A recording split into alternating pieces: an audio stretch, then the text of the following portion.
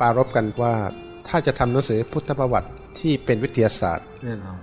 นะฮะก็เลยเกิดความคิดเพิ่มเติมว่าถ้าจะทำพุทธประวัตินี่มันต้องเกี่ยวกับสังเวชนียสถานนะฮะเพื่อที่จะได้เล่าถึงพุทธประวัติที่ชัดเจนแล้วก็ที่สามารถอธิบายได้ในฐานะที่พระพุทธเจ้าก็เป็นมนุษย์เหมือนเช่นเราไม่ไปพูดถึงเรื่องอิทธิปาฏิหาริย์อย่างที่พูดถึงแต่ว่าทีนี้อย่างที่ว่ามันอยู่ที่ว่าถ้าเราเล่าโดยรู้ภูมิหลังแล้วมันเป็นวิทยาศาสตร์ในตัวเลยเพราะว่าเรื่องฤทธิ์เรื่องอะไรมันก็เป็นสภาพความเป็นจริงของสังคมสมัยนั้นเขาเชื่อถือกันอย่างนั้นเราก็จะได้บอกไปได้เลยว่าสมัยนั้นพราหมณ์เขานับถือกันอย่างนี้มีระบบกันอย่างนี้อะไรเนี่ยอันนี้มันก็ไปในตัวแหละเพราะว่าพอพระพุทธเจ้าประสูติมาสั่งสอนพระองค์ปฏิบัติอย่างไรต่อเรื่องอิทธิฤทธิปาฏิหาริย์ก็เห็นชัดไปเลยมันอยู่ในตัวทั้งหมดเราก็จะให้เด็กเข้าใจลึกลงไปได้อีกเด็กก็จะรู้ไปถึงว่าอ๋อโบราณอินเดียเขามีการนับถือเทพเจ้าต่างๆอย่างนี้เขามีความเชื่อในฤทธิปาฏิหาริย์อย่างนี้พระพุทธเจ้าประสูติมาแล้วเกิดความเปลี่ยนแปลงอย่างไรอันเนี้ยกลับเป็นประโยชน์นะเพราะว่าท่ามกลางฤทธิ์ที่พระพุทธเจ้าแสดงพระองค์ก็กำกับไว้เสร็จว่าพระองค์ไม่ได้สรรเสริญแล้วก็จะเห็นเรื่องของความเป็นมนุษย์ที่อยู่ในนั้นน่ะท่ามกลางเรื่องฤทธิ์ปาฏิหาริย์นะถ้ามองให้ดีพูดให้ตรงแล้วก็กลับได้ประโยชน์ด้วยซ้ำเรื่องว่าทางที่พระพุทธเจ้าอยู่ท่ามกลางสภาพแวดล้อมอย่างเนี้ยพระองค์ก็ได้นอกจากแก้ไขเปลี่ยนแปลงแล้วพระองค์อยู่ได้อย่างดียังไงและทำให้ประชาชนได้รับประโยชน์จากธรรมะของพระองค์ที่มีการเปลี่ยนแปลงอย่างไรอันนี้เป็นเรื่องสำคัญเพราะว่าจะได้เห็นเรื่องของการปฏิบัติศาสนกิจหรือการทำงานของพระพุทธเจ้าท่ามกลางสภาพแวดล้อมที่ไม่เอื้อ ว่าการแก้ไขเปลี่ยนแปลงสังคมทำยังไงคือไม่ใช่ดูเฉพาะหลักธรรมคำสอนเท่านั้นดูวิธีการของพระพุทธเจ้าดูวิธีการแก้ไขอะไรต่างๆเพราะว่าของอินเดียสมัยนั้นศาสนาพราหมณ์ก็มีหนึ่งพระพรหมผู้สร้างโลกสองก็มีการบูชายัญเรื่องใหญ่ที่สุดเรื่องพระเวทที่พวกวรรณะต่ำจะแตะต้องไม่ได้แล้วก็มีเรื่องวรรณะสี่ซึ่งเป็นเรื่องที่ยิ่งใหญ่มากนะโดยเฉพาะวรรณะสี่กับการบูชายัญนี่เป็นเรื่องผูกขาดของพราหมณ์เลยนี่พระพุทธเจ้ามาแก้สองเรื่องนี้ก็หนักที่สุดแล้วนะว่าไม่ยอมรับวรรณะสี่นี่มันเป็นเรื่องที่เรียกว่าถอนรากถอนโคนกันเลยแล้วการที่ไปค้านการบูชายัญนี่ก็ทำลายผลประโยชน์ของพราหมณ์ก็เหมือนกันแหละอย่างนี้ว่าอย่างล้มล้างกันเลยว่างั้นเถอะมันก็เป็นเรื่องเดือดแค้นอย่างหนักที่สุดเลยนะบูชายัญนี่เป็นเรื่องที่มันอย่างละรากลึกเหลือเกินบูชายัญนี่ไม่ใช่เฉพาะพิธีใหญ่ๆนะมันตั้งแต่ในครอบครัวเลยต้องมีการบูชายัญตามกำหนดศาสนาพราหมณ์เช่นว่าต้องมีไฟประจำครอบครัว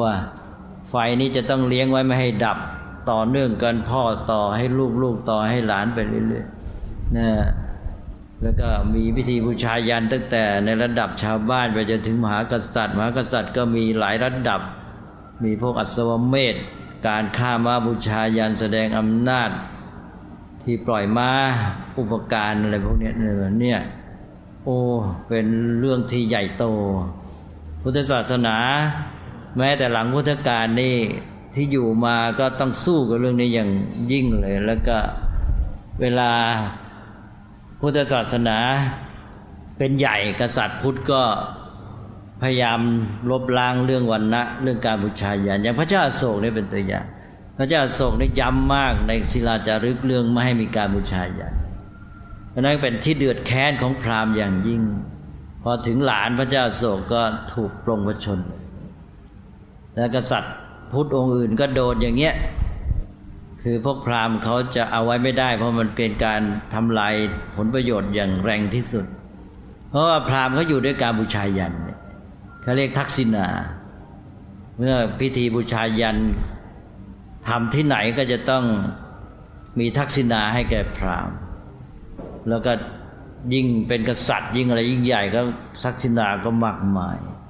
นี่พระพุทธเจ้าให้เลิกบูชายัญก็เท่ากับว่าทำลายผลประโยชน์หมดเลยนั่นเรื่องนี้มันมาจนกระทั่งถึงเรื่องนารายณ์อวตารนารายณ์อวตารก็มีเรื่องอย่างเงี้ยเช่นอย่างมีเรื่องที่เขาผูกว่าทำไมพระนารายณ์ต้องอวตารลงมาเทวดาทั้งหลายได้ไปเฝ้าพระผู้เป็นเจ้ากราบทูลว่าเวลานี้เทวดาทั้งหลายเดือดร้อนมากเพราะว่าไปเป็นพวกพุทธพวกอะไรที่ไม่นับถือไม่มีการบูชายัญเวลานี้ชมพูทวีปเมื่อคนเลิกบูชายัญเทพยเจ้าก็เดือดร้อนนั้นจะต้องขอให้พระองค์เสด็จลงไปปราบตอนนี้ศิวะอวตารมาเป็นสังฆราชาเพื่อจะมาปราบพุทธศาสนาอันนี้ตอนเรื่องของฝ่ายวิษณุนั้นก่อนด้วยซ้ำวิษณุเขาก็ให้ถือว่าพระพุทธเจ้านี่เป็นนารายณ์อวตารมาเพื่อจะมาหลอกพวกอสูรให้เลิกบูชายัญนี่เขาตีความเก่งเพราะว่าอสูรเนี่ยกำลังมีอำนาจมากขึ้นการที่อสูรมีอำนาจมากขึ้นก็เพราะว่ามีการบูชายัญเป็นต้นคือใครบูชายัญแล้วก็จะมี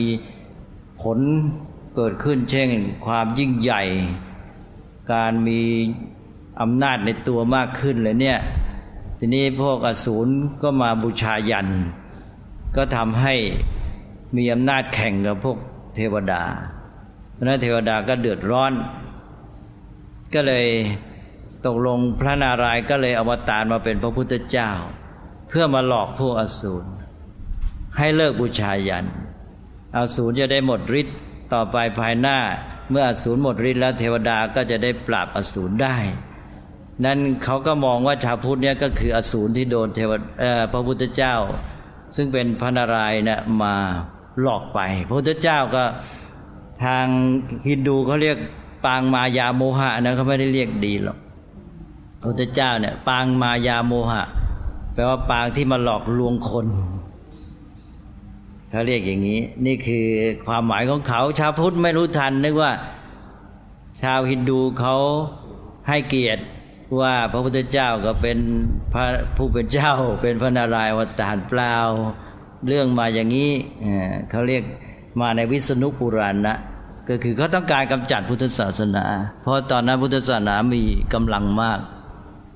ก็เลยให้พระพุทธเจ้าเนี่ยไปเป็นนารายณ์อวตารแต่ไม่ได้เป็นนารายณ์ที่ดีหรอกนารายณ์ปางที่มาหลอกคนหลอกอสูรเพราะฉะนั้นพวกชาวพุทธนี่ก็เขาถือเป็นพวกอสูรก็คือพวกชาวพุทธก็คืออสูรที่ถูกพระพุทธเจ้าหลอกไปให้เลิกบูชายัญให้เลิกทำความดีเพราะว่าการบูชายัญเป็นการทำกรรมดี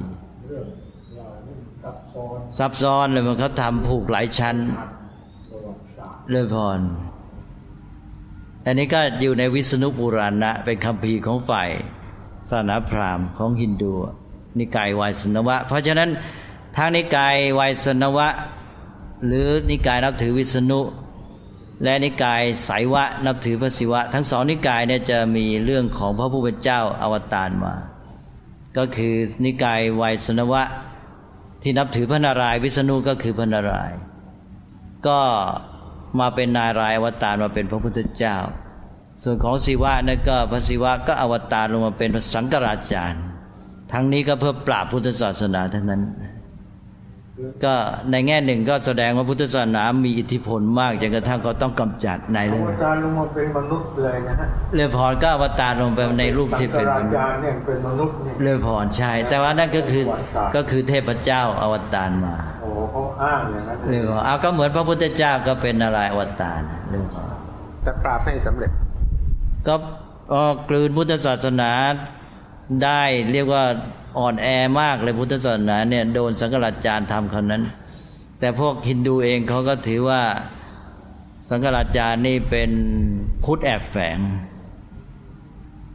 มีเรื่องว่าแกไปเรียนที่นาลันทาคือหมายความไปเรียนเอาหลักพุทธศาสนาอะไรต่างๆไปใช้แล้วก็เรียนแบบพุทธศาสนาคือศาสนาฮินดูนี่เดิมไม่มีนักบวช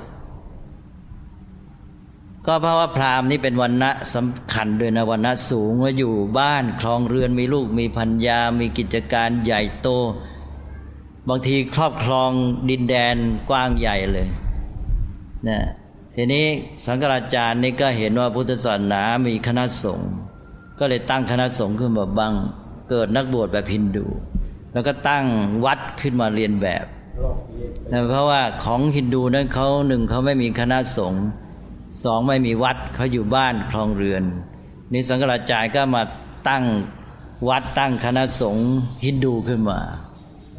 อาสมสี่เนี่ยไปยังไงมายังไงอันนี้ก็ไม่มีใครชัดเจนแต่ว่าสันนิษฐานก็จะเพียงว่าเป็นอิทธิพลของพุทธศาสนาต่อศาสนาพราหมณ์คือเป็นศาสนาฮินดูยุคหลังที่ได้พัฒนาแนวคิดนี้ขึ้นมาเพื่อจะคล้ายๆว่าจะกลืนพุทธศาสนาคือฮินดูนี่ก็คงจะในเมื่อไม่มีทางอื่นแล้วพุทธศาสนามีกำลังมากก็ต้องหาทางใช้วิธีกลืนเอาก็จะใช้วิธีเรียนแบบหรือทำให้กลมกลืนเข้าเป็นส่วนหนึ่งอะไรเงี้ยแม้แต่อย่างประธานาธิบดีราธกฤษณันนี่แหละที่สมัยก่อนที่บอกว่าพระพุทธเจ้าเนี่ยก็เป็นเขาเรียกว่าborn a Hindu die a Hindu คือหมายความเขาจะมองพุทธศาสนาเป็นส่วนหนึ่งของศาสนาฮินดูคือราธกฤษณันก็อยู่ในตอนที่25พุทธศตวรรษด้วยตอนนั้นก็เนรูเป็นนายกราธกฤษณันเป็นประธานาธิบดีนี่เนรูเนี่ยเขียนไว้บอกว่าถ้าข้าพเจ้าจะบอกว่าหรือจะต้องนับถือศาสนาใดศาสนาหนึ่งหรือพูดทำนองนี้คือจำคำไว้ได้ข้าพเจ้าจะเป็นพุทธเขาว่างั้นเนรูนะเนรูว่าอย่างนั้นเขาก็จะเล่าประวัติเขาว่าตั้งแต่เขาเป็นเด็กเนี่ยเขารักพระพุทธเจ้ามาแล้วเวลานี้เขายังรักษาบ้านของเนรูไว้อยู่แล้วให้ไปดูเถอะในบ้านเนรูในห้องนอนแล้วจะมีพุทธรูปเรียงเยอะเลยแล้วแต่ว่าจะใช้ประเพณีของเราไม่ได้นะคือพระพุทธรูปเนี่ยอยู่บนคล้ายๆอยู่ใต้คานเนี่ยอยู่ทางด้านเท้า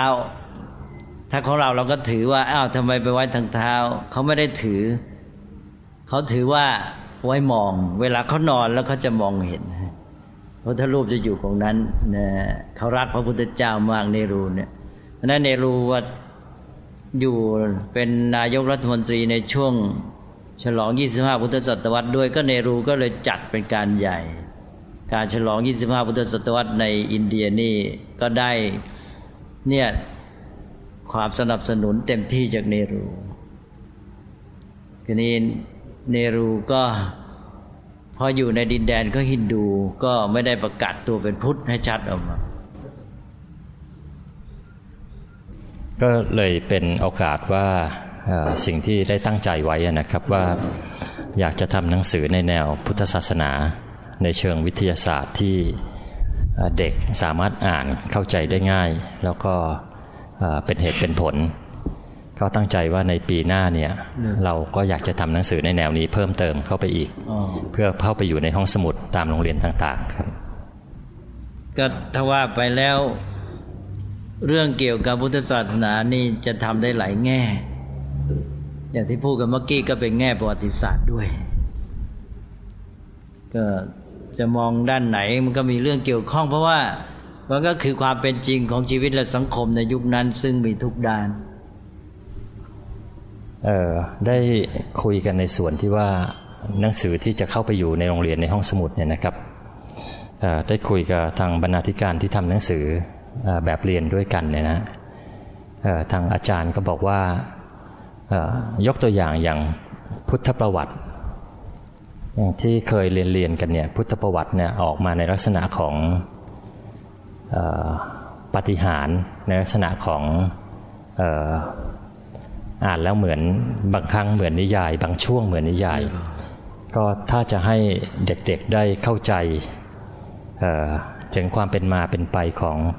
พระพุทธเจ้าถ้าออกมาเป็นวิทยาศาสตร์เนี่ยเด็กอาจจะรู้สึกว่าเป็นสิ่งที่สัมผัสได้ง่ายกว่าแล้วก็มีความเป็นจริงชัดเจนกว่าเมื่อกี้นี้ก็คุยกันเรื่องนี้ไปบ้างแล้วคือเรื่องพุทธประวัติเนี่ยเดิมเขาก็เขียนสำหรับคนในแต่ละยุคนั้นๆเนี่ยโดยเฉพาะยุคโบราณเนี่ยคนก็จะมีความเชื่อเรื่องฤทธิ์เรื่องปาฏิหาริย์มากสืบเนื่องมาจากอินเดียเพราะนั้นหนังสือของเราอย่างปฐมสมโพธิเนี่ยจะยิ่งเน้นหนักในเรื่องฤทธิ์เรื่องปาฏิหาริย์อันนี้ว่าถ้าเรามาอยู่ในยุคนี้เราต้องการให้มีการใช้เหตุผลมากขึ้นเรากลับเอาเรื่องนี้มาใช้ประโยชน์ได้อีกเพราะว่ามันก็คือสภาพความเป็นจริงคือพุทธศาสนาเกิดขึ้นในภูมิหลังของสังคมอย่างนั้นแล้วเราจะได้เห็นว่าพระพุทธเจ้าทรงปฏิบัติต่อความเชื่อวิถีชีวิตหรือว่าความนิยมค่านิยมอะไรของยุคสมัยอย่างไรทรงแก้ไขอย่างไรอย่างเรื่องฤทธิ์เรื่องปาฏิหาริย์นี่เราไม่จำเป็นจะต้องเลี่ยงได้ซ้ำเป็นแต่เพียงว่าเราไม่เป็นเพียงว่าไปตามแนวเขาแต่เรามองในแง่ว่าพระพุทธเจ้าทรงทำอย่างไรกับสิ่งเหล่านั้นนะให้เห็นชัดออกมาเลยคือเราสามารถพูดถึงภูมิหลังของสังคมยุคนั้นศาสนาพราหมณ์สอนยังไงเช่นความเชื่อในเรื่องฤทธิ์เรื่องปาฏิหาริย์เนี่ยเขาเชื่อไปแบบไหนแล้วพระพุทธเจ้าอุบัติขึ้นเนี่ยทรงสอนเปลี่ยนแปลงจากศาสนาพราหมณ์เขาเชื่ออย่างไรเนี่ยอย่างยกตัวอย่างง่ายๆที่พระพุทธเจ้าทรงแยกปาฏิหาริย์เป็น3อิทธิปาฏิหาริย์อาเทศนาปาฏิหาริย์อนุสาสนีปาฏิหาริย์แล้วเรื่องจริงเรื่องไม่จริงนั้นเราไม่ต้องพูดถึงด้วยซ้ำแต่พระพุทธเจ้าตรัสว่า2อย่างแรกพระองค์ไม่ทรงพอพระทัยมันไม่ทำให้คนเนี่ยได้รู้เข้าถึงความจริงหลุดพ้นจากทุกข์ได้เนี่ยพระองค์ทรงสรรเสริญอนุสาสนีปาฏิหาริย์อันนี้ก็จะเห็นชัดเจนว่าพระพุทธเจ้าเนี่ยทรงมีจะเรียกว่าท่าทีอย่างไรแต่เรื่องฤทธิ์เรื่องปาฏิหาริย์นะแต่ก็ในแง่อย่างนี้เราก็จะเห็นว่ามีเรื่องพระพุทธเจ้าทรงมีฤทธิ์และทรงปราบพวกมีฤทธิ์ทั้งหลายอย่างไรนะก็คือใช้ฤทธิ์ในแง่ของการเป็นอุปกรณ์ในการทำงานพระศาสนาแต่ว่าทั้งหมดเนี้ยเราต้องพูดไปตามภูมิหลังด้วยคือพอพูดครบหมดว่าที่พระพุทธศาสนาเกิดขึ้นนั้นเดิมสังคมก็เป็นยังไงมีความเชื่อยังไงคนมีวิถีชีวิตอยู่กันยังไงอะไรต่างๆนั่นนะแล้วเราเข้าใจเราชัดเจนเนี่ยมันจะออกมาเองเพราะเรื่องเหล่านี้มันพัวพันกันไปหมดเรื่องฤทธิ์ของเทพเจ้าแล้วก็เรื่องฤทธิ์ของมนุษย์ฤทธิ์ของฤาษีชีไพรอย่างทั้งฤาษีชีไพรมาแข่งฤทธิ์กับเทวดาเทวดาต้องกลัวต้องหาทางมาป้องกันมนุษย์เราจะได้ยินคือถ้าดูชาดกเราจะเห็นเลยอย่างพวกฤาษีโยคีเนี่ยแกบำเพ็ญตบะทีนี้แกก็จะมีฤทธิ์จนกระทั่งเทพเจ้าคลั่นคลามใช่ไหมพอโยคีบางท่านกำลังบำเพ็ญตบะกำลังได้ฌานสมาบัติสูงนี่แม้แต่พระอินทร์ยังหวั่นไหวเนี่ยนั้นเราจะได้ยินเรื่องหนึ่งในชาดกมีหลายเรื่องที่พระอินทร์เนี่ยจะต้องหาทางมากีดกั้นยับยั้งไม่ให้ฤาษีเนี่ยสามารถบำเพ็ญฌานสมาบัติหรือแม้แต่บำเพ็ญตบะอะไรก็แล้วแต่ไปจนสำเร็จเพราะว่าถ้าสำเร็จอย่างนั้นแล้วพระอินทร์จะแพ้ใช่ไหมอันนี้ก็จะมีเรื่องอย่างอลัมพุสาชาดกบ้างอะไรบ้างนลินิกาชาดกที่พวกเทวดาเนี่ยต้องอาศัยเทพธิดามาทำลายฌานของพระฤาษีเนี่ย ก็จะมีเรื่องทำนองเนี้ยนะถ้าเรามองกว้างๆเราไม่ต้องมายุ่งมากแล้วก็ให้คนเนี่ยเห็นเองเลยแต่ว่าจะชัดว่าพระพุทธเจ้าเนี่ยทรงมองเรื่องหลังนี้หลังไหลคือเรื่องฤทธิ์เรื่องปาฏิหาริย์มันก็เป็นความสามารถของมนุษย์ในระดับหนึ่งถ้าเทียบในสมัยปัจจุบันก็คล้ายๆกับความสามารถในเชิงวัตถุออกไปทางเทคโนโลยีทางด้านจิตเนี่ยเมื่อมีการฝึกฝนมากมันก็ออกทางฤทธิ์ฤทธิ์ก็คือเทคโนโลยีด้านจิตถ้าคนที่มีเทคโนโลยีด้านจิตนี่เก่งมากแต่ว่ามันไม่เป็นเครื่องรับประกันว่าคนนั้นจะหมดกิเลสเหมือนกับคนที่มีความรู้เรื่องด้านวัตถุดีมีความรู้ทางวิทยาศาสตร์เข้าใจธรรมชาติด้านวัตถุลึกซึ้งก็สามารถนำมาใช้ในการประดิษฐ์พัฒนาเทคโนโลยีแต่ว่าเขายังมีกิเลสเขาก็อาจจะใช้เทคโนโลยีนี้มารบราฆ่าฟันกันทำลูกระเบิดให้มันแรงยิ่งขึ้นอันนี้พวกฤาษีโยคีก็เหมือนกันได้ฝึกสมาธิทำฌานสมาบัติมีฤทธิ์เดชมากจนกระทั่งสู้กับเทวดาได้เทวดาคลั่นคลามแต่ทั้งหมดนั้นก็สนองกิเลสมีความโลภความโกรธเป็นต้นนั้นก็เลยเป็นปัญหากันอยู่อย่างเงี้ยพระพุทธเจ้าอุบัติขึ้นมาพระองค์ก็ไม่ได้ว่าอะไรก็คุณมีฤทธิ์ก็ดีแต่ว่ามันไม่ทำหนึ่งไม่ทำให้พ้นทุกข์สองไม่ทำให้แก้ปัญหาเรื่องของมนุษย์ความมีกิเลสความชั่วร้ายอะไรแก้ไม่ได้กลับเอาฤทธิ์มาสนองกิเลสเหล่านี้ด้วยสนองความโลภความโกรธนั้นไอ้เรื่องฤทธิ์เนี่ยก็มีปัญหาแม้แต่พระเทวทัตก็เป็นตัวอย่างที่ท่านเล่าไว้นี่มันก็เป็นคติทั้งนั้นพระเทวทัตเนี่ยเมื่อบวชเข้ามาแล้วเนี่ยมีความสามารถมากบำเพ็ญฌานสมาบัติก็มีฤทธิ์ลือลั่นแต่ว่ากิเลสไม่ได้หมดไปเนี่ยการที่กิเลสหมดไม่จำเป็นต้องมีฤทธิ์ใช่ไหมมันคนละเรื่องกันแต่ท่านที่มีฤทธิ์ถ้าหมดกิเลสด้วยมีคุณธรรมสูงก็ยิ่งดีอันนี้อย่างพระเทวทัตนี่ท่านกิเลสท่านยังอยากยิ่งใหญ่แต่ว่าท่านเก่งในเรื่องฤทธิ์ท่านก็เลยวางแผนก็เลยล่อพระเจ้าชาติศัตรูตอนนั้นเป็นเจ้าชายเนี่ยล่อด้วยฤทธิ์นี่แหละทำให้ชาติศัตรูนี่มีความเชื่อถือมายอมตัวเป็นลูกศิษย์เลยแล้วก็คิดการร่วมกันในการที่จะขึ้นครองแผ่นดินเนี่ยก็เลยทำให้พระเจ้าชาติศัตรูนี่ได้ปรงพระชนพระราชบิดาคือพระเจ้าพิมพิสารทั้งนี้ก็เพื่อความยิ่งใหญ่ของทั้งสองท่านเรื่องก็เป็นอย่างเงี้ยนี่ก็เป็นตัวอย่างว่าการใช้ฤทธิ์สนองกิเลสก็คือเทคโนโลยีทั้งจิตนั่นแหละเนี่ยก็อย่างพระเทวทัตเป็นตัวอย่างอันนี้เรื่องราวในสมัยโบราณมันจะมีมากอย่างพวกเทวดาของฮินดูเนี่ยเขาจะเน้นในเรื่องการมีฤทธิ์มีความเก่งกาจกำจัดศัตรูได้เนี่ยคำว่าปาฏิหาริย์เนี่ยแปลว่ากำจัดศัตรูได้เนี่ยตัวมันเองตัวศัพท์อันนี้พวกเทวดาเหล่านี้ก็มีฤทธิ์ก็แข่งกันเนี่ยเพราะนั้นเทวดาก็จะยกทัพรบกันใช่ไหมก็หนึ่งก็แสดงอำนาจว่าใครจะแน่กว่ากันสองก็แย่งชิงผลประโยชน์บางอย่างแม้แต่เรื่องแย่งสตรีใช่ไหมอันนี้ก็เป็นเรื่องของเทวดาเทพเจ้าแม้แต่พระศิวะพระอิศวรท่านก็มีฤทธิ์สูงส่งยิ่งใหญ่แต่ด้วยความพิโรธโกรธกริ้วท่านก็ทำให้ลูกของท่านเองก็คือพระคเนศคอขาดใช่ไหมแน่แต่เรื่องพระคเนศนี่ก็คือว่าพระอุมาซึ่งเป็นพระมเหสีของพระอิศวรจะทรงสงน้ำก็ทรงต้องการจะสบายๆไม่ให้มีใครมากวนก็เลยทรงสั่งโอรสก็คือพระคเนศซึ่งก็เป็นเทพบุตรบอกว่าช่วยดูต้นทางไว้นะแม่จะอาบน้ำให้สบายอย่าให้ใครมากวนได้พระคเนศก็ดูต้นทางไว้พอดีพระอิศวรมาพระคเนศก็ไปขวางพระอิศวรก็พิโรธบอกไอ้หัวขาดว่างั้นท่านด่าแทนนี้พระคเนศก็เลยหัวหายไปเลย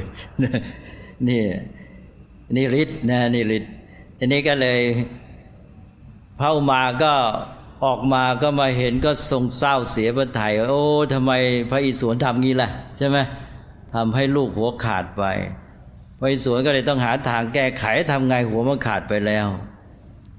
ก็เลยหาทางแก้ไขจะทำไงดีก็เลยตั้งกติกาขึ้นมาบอกว่าเอ้าให้ไปดูว่าใครมันนอนหันหัวไปทิศตะวันตกให้เอาหัวมันมาเนี่ยถือว่าผิดคำสั่งพระอิศวรก็ให้นอนหันหัวไปตะวันตกก็เลยไปเจอช้างตัวหนึ่งมันนอนหันหัวไปตะวันตกเลยได้หัวช้างมาก็เลยพระอิศวรก็เอาหัวช้างมาเสียบให้เจ้าชายคเนศก็เลยมีหัวเป็นช้างไปใช่ไหมเลยว่านี่พระคเนศนะมีเสียรเป็นช้างนี่เรื่องราวนี่ตำนานของฮินดูก็คือเรื่องฤทธิ์นี่แหละก็พระคเนศก็ยิ่งใหญ่ใช่ไหมเป็นเทพเจ้าแห่งศิลปวิทยาเนี่ยแต่ตำนานมาอย่างนี้เนี่ยอันนี้ก็คือเรื่องของอินเดียฮินดูเนี่ยเต็มไปด้วยเรื่องของฤทธิ์เดชปาฏิหาริย์ของเทพเจ้าแล้วต่อมาพวกมนุษย์เนี่ยพวกบวชเป็นฤาษีโยคีเนี่ยพอเป็นฌานสมาบัติก็มีฤทธิ์เดชแกร่งกล้าขึ้นมาแข่งเทพเจ้าอย่างในรามเกียรติ์ก็เหมือนกันเราจะเห็นว่ามีฤาษีที่ไปบำเพ็ญตบะอยู่ใช่ไหมแล้วพวกอีกฝ่ายหนึ่งก็ต้องหาทางทำลายตบะด้วยการที่ให้แปลงกายเป็นหมาเน่าเป็นต้นใช่ไหมแล้วก็เลยตบะแตกอย่างเงี้ยคือไม่เฉพาะระหว่างมนุษย์ต่อมนุษย์แม้แต่เทวดากับมนุษย์ในชาดกจะมีเรื่องพระอินทร์หลายเรื่องที่ต้องพยายามทำลายฌานสมาบัติของพวกฤาษีอันนี้พระพุทธเจ้าก็ทรงเห็นว่าการแข่งกันอย่างเงี้ยมันไม่เข้าเรื่องนะมันไม่ได้แก้ปัญหาของมนุษย์ไม่ช่วยให้มนุษย์ดีขึ้นไม่พัฒนาขึ้นมาพระองค์ก็ทรงสอนนะลงทรงใช้ฤทธิ์ว่าถ้าใครจะมีฤทธิ์ก็ถือเป็นคุณสมบัติพิเศษไปแต่ว่าตัวแท้ตัวจริงมันอยู่ที่ความหมดกิเลสเมื่อท่านหมดกิเลสแล้วถ้าท่านมีฤทธิ์ก็ใช้ฤทธิ์ในทางที่ดีก็เหมือนคนมีจิตใจดีงามก็ใช้เทคโนโลยีในทางที่เป็นประโยชน์สร้างสรรค์แต่ถ้าจิตใจไม่ดีก็ใช้เทคโนโลยีในทางร้ายก็จะพัฒนาและคนจะใช้ทางร้ายมากกว่าด้วยใช่ไหมพัฒนาเทคโนโลยีเพราะฉะนั้นเทคโนโลยีได้การสงครามนี่จะไปไกลมากนะก็คือทำลายล้างผลาญซึ่งกันและกันในสมัยโบราณก็เหมือนการใช้ฤทธิ์นี่จะเน้นไปในทางที่การแสดงอำนาจใครจะใหญ่กว่ากันนะเพราะฉะนั้นในฮินดูเขาจะมีเทพนิยายที่ว่าถึงการรบกันของพวกเทพเจ้าการแผลงฤทธิ์ของเทพต่างๆมากมายก็รวมความก็คือว่าพุทธศาสนานั้นมีท่าทีที่ชัดเจนในเรื่องเหล่านี้แต่ว่าเมื่อมันเป็นอย่างนั้นมาเราก็มองตามความเป็นจริงเลยเพราะว่าการศึกษาแบบนี้ในเชิงประวัติศาสตร์ก็เป็นวิทยาศาสตร์อย่างหนึ่งเหมือนกันก็คือรู้ว่าสังคมชมพูทวีปสมัยนั้นผู้คนอยู่กันยังไงมีความคิดยังไงเชื่ออย่างไรเราก็รู้เลยแล้วจะเห็นชัดหลักคำสอนของพุทธศาสนาเป็นยังไงก็จะออกมาเลยอย่างเรื่องเนี้ยเรื่องฤทธิ์ไปสัมพันธ์กับเรื่องบูชายันยังไงใช่ไหมอย่างที่อาตมาเล่าให้ฟังเมื่อกี้เนี่ยพวกฮินดูเขาถือว่าเพราะว่าบูชายันเนี่ยจะทำให้คนมีฤทธิ์มีเดชอำนาจเช่นอย่างพระมหากษัตริย์ต้องการจะยิ่งใหญ่รบชนะเป็นเรียกว่าราชาธิราชหรือเป็นเอกราชก็คือเป็นราชาผู้เดียวเลยนะทั่วทั้งแผ่นดินชมพูทวีปหรือทั้งจาตุรันตะเลย4ทิศจดมหาสมุทรทั้ง4เนี่ยก็จะต้องบูชายันนะเพราะฉะนั้นเขาจะมีพิธีบูชายันสำหรับกษัตริย์เพื่อต้องการความยิ่งใหญ่ซึ่งมันก็เป็นทั้งความหวังในความเชื่อที่จะได้เป็นยิ่งใหญ่ด้วย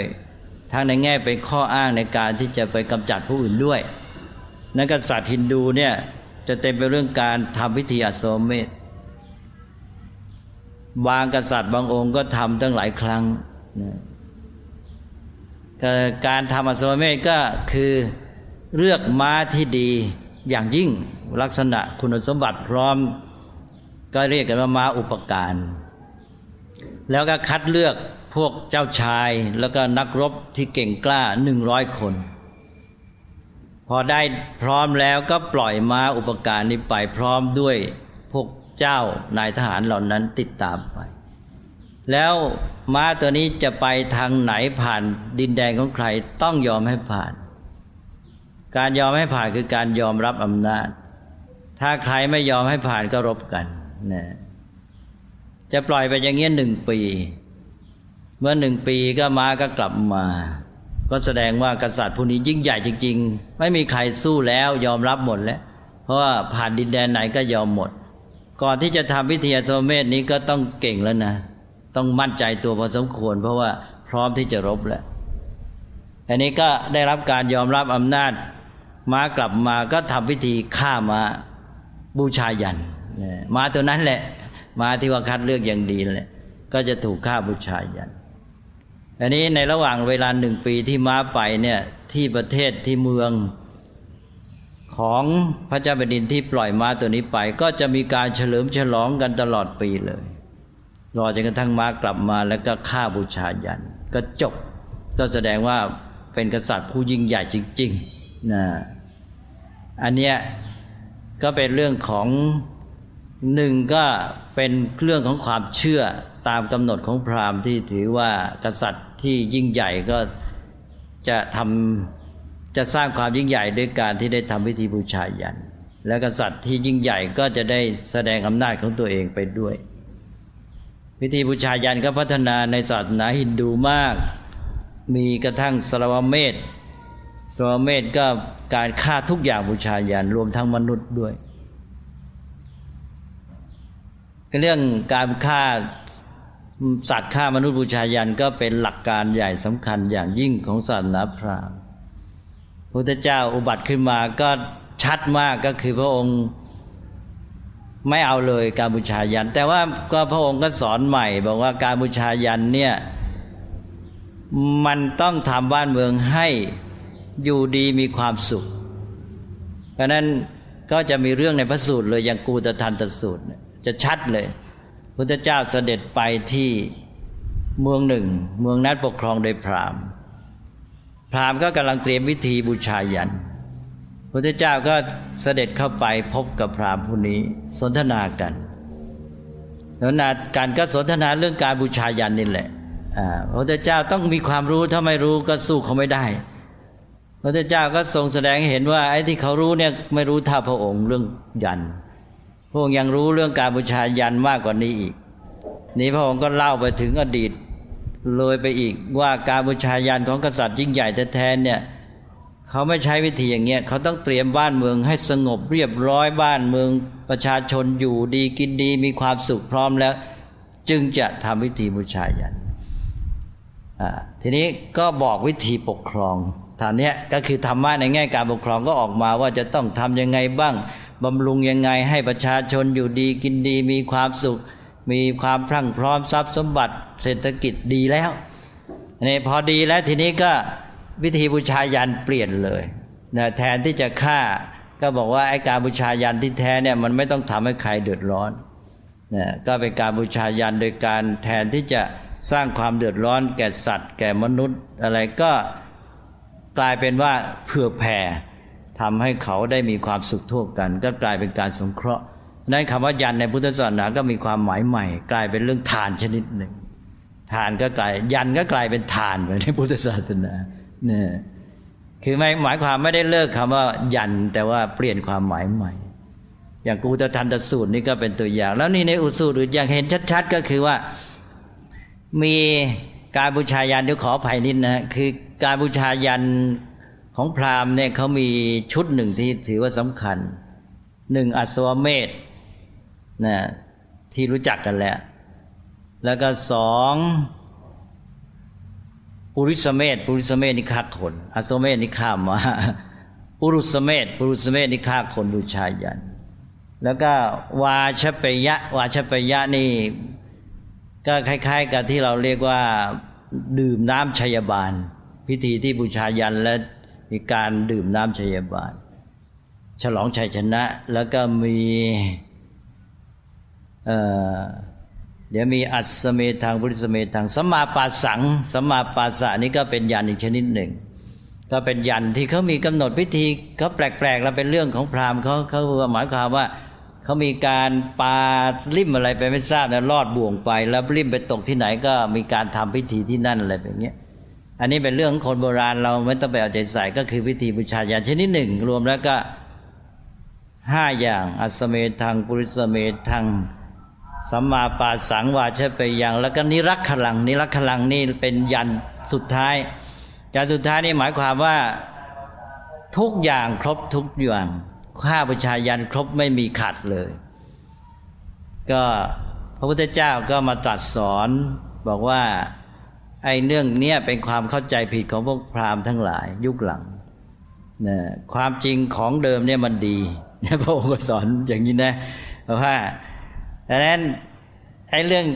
เหล่านี้ที่แท้มันเป็นอย่างนี้พระองค์ก็สอนเสร็จแล้วมันกลายมาเป็นอย่างใหม่เลยมาใช้กับเมืองไทยด้วยนะเวลามีพิธีราชาภิเษกเนี่ยจะนำเอาหลักธรรมในพุทธศาสนามากล่าวเขาเรียกว่าอะไรนะประกาศหรืออะไรในพระราชพิธีเนี่ยพระมหากษัตริย์ปกครองแผ่นดินโดยธรรมะอะไรบ้างชุดที่1ทศพิธราชธรรมชุดที่2ราชสังฆาวัตถุ4ชุดที่3จักรวรรดิวัตร12ชุดที่4พระราชพละ5อะไรพวกนี้เนี่ยจะต้องประกาศเวลาพระเจ้าแผ่นดินไทยขึ้นครองแผ่นดินก็คือเอาธรรมะในพุทธศาสนามาทีนี้ชุด1ราชสังฆาวัตถุ4นี้ก็มาจากยันของพราหมณ์ที่พุทธเจ้าไม่เอาด้วยแล้วก็กลายเป็นหลักธรรมชุดใหม่ที่ให้พระเจ้าแผ่นดินปฏิบัติแทนที่จะไปปฏิบัติโดยฆ่าสัตว์ฆ่ามนุษย์บูชายันมันกลายเป็นราชสังฆาวัตถุ4อะไรบ้างอัสเมธพิธีฆ่าม้าบูชายันมาเปลี่ยนเป็นสัตสเมทะสัตสะอันนี้เป็นวิธีเรียนศัพท์นะสัตสะนี่แปลว่าข้าวกล้านะแล้วเมทะตัวนี้มันแปลว่าฆ่าก็ได้แล้วเมทะนี่คือเมธาที่เป็นเมธีเมทะตัวนี้เมธาก็คือปัญญานะคือความเป็นปราชญ์เพราะฉะนั้นไอ้ศัพท์เนี่ยมันเล่นศัพท์ได้เมธะแปลว่าฆ่าแต่ในเวลาเดียวกันมันแปลว่าปรีชาสามารถเพราะนั้นในพุทธศาสนาจากอัศวเมทะฆ่าม้าบูชายันก็เปลี่ยนเป็นสัตสเมทะปรีชาสามารถในการบำรุงข้าวกล้าว่างั้นก็คือกษัตริย์จะต้องมีปัญญามีปรีชาสามารถในการบำรุงการเกษตรนี่ข้อที่1นะต่อไปข้อที่2ปุริสเมทังฆ่าคนบูชายันพุทธศาสนาคำว่าบุรุษเนี่ยในภาษาบาลีเนี่ยแต่โบราณเขาใช้เรียกพวกราชบุรุษราชบุรุษก็คือข้าราชการดังนั้นเมธะตัวนี้กลายเป็นแปลว่าปรีชาสามารถปุริสเมทะก็ในความหมายพุทธศาสนาก็เป็นว่าปรีชาสามารถในการบำรุงข้าราชการก็เป็นปรีชาสามารถในการที่จะจัดสรรสนับสนุนข้าราชการที่ดีแล้วก็จัดระบบให้ดีแล้วก็บำรุงให้เขาอยู่ดีมีความสุขนี่ก็ปุริสเมทังเพราะนั้นพระมหากษัตริย์จะต้องมีปรีชาสามารถในการบำรุงข้าราชการแล้วก็3สัมมาปาสัง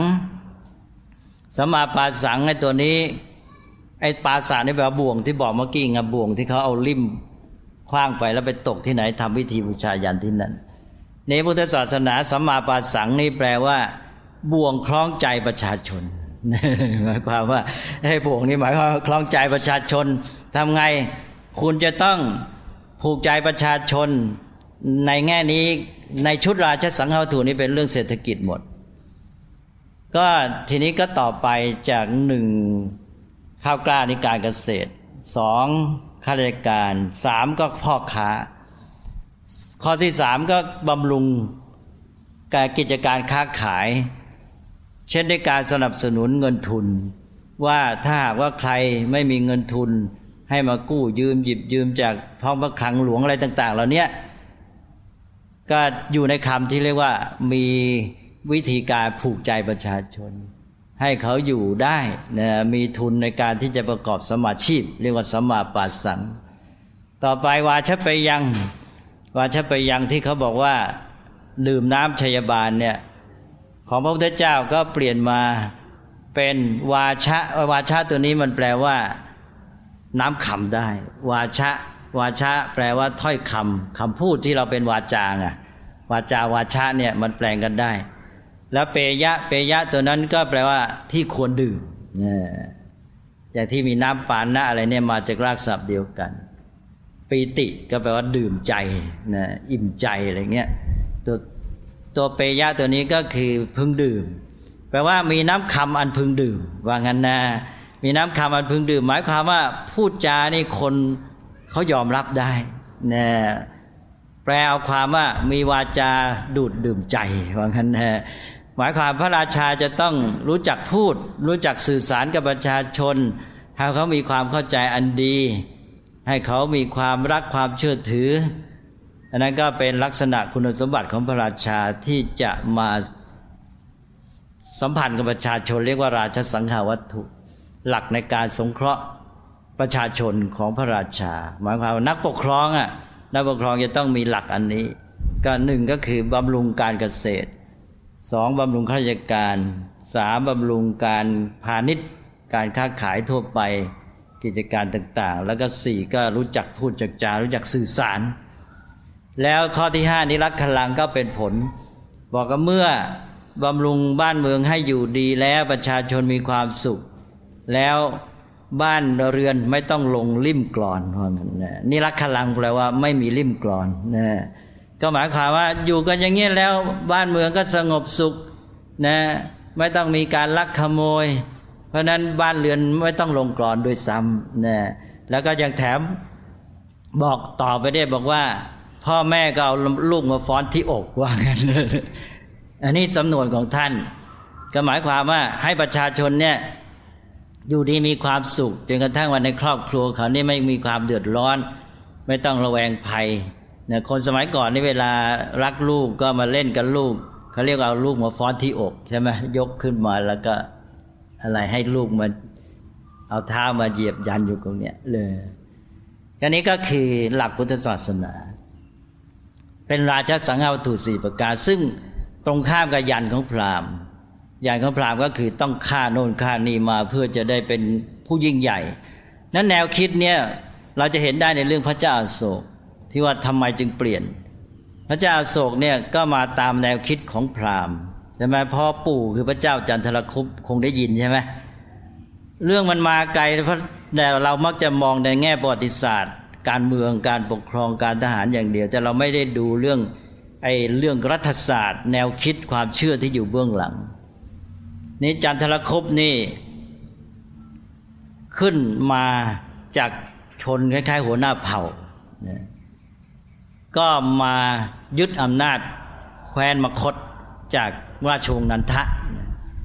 คือราชวงศ์ของอินเดียนี่ก็สืบต่อกันมาตอนสมัยพุทธกาลนี่เขาเรียกว่ามี16แคว้นต่อมา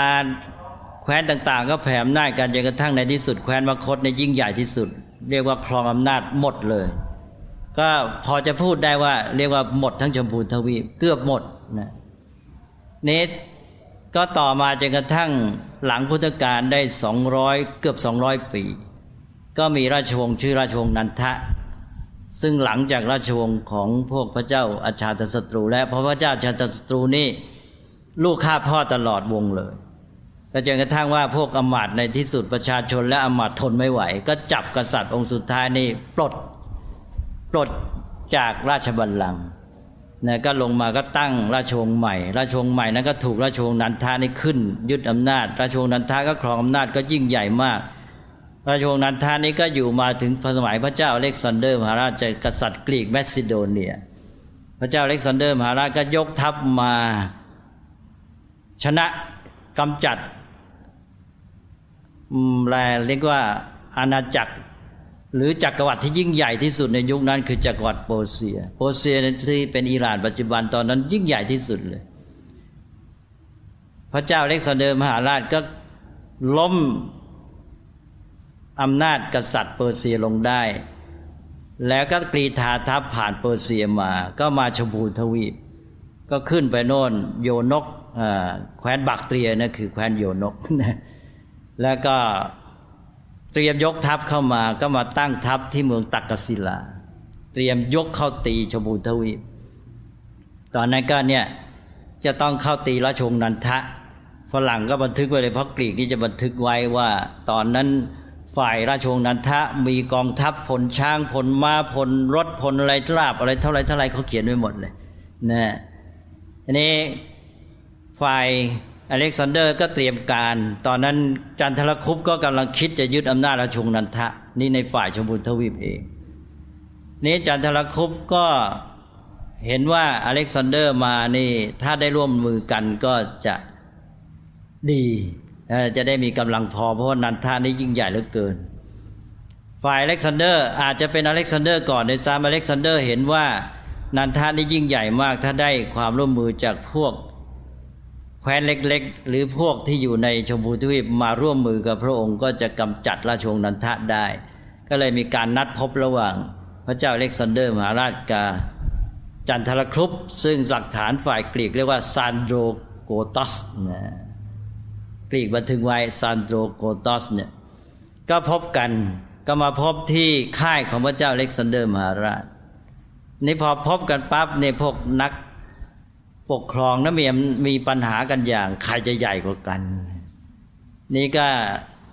ใครจะแสดงคารวะต่อกันปรากฏว่า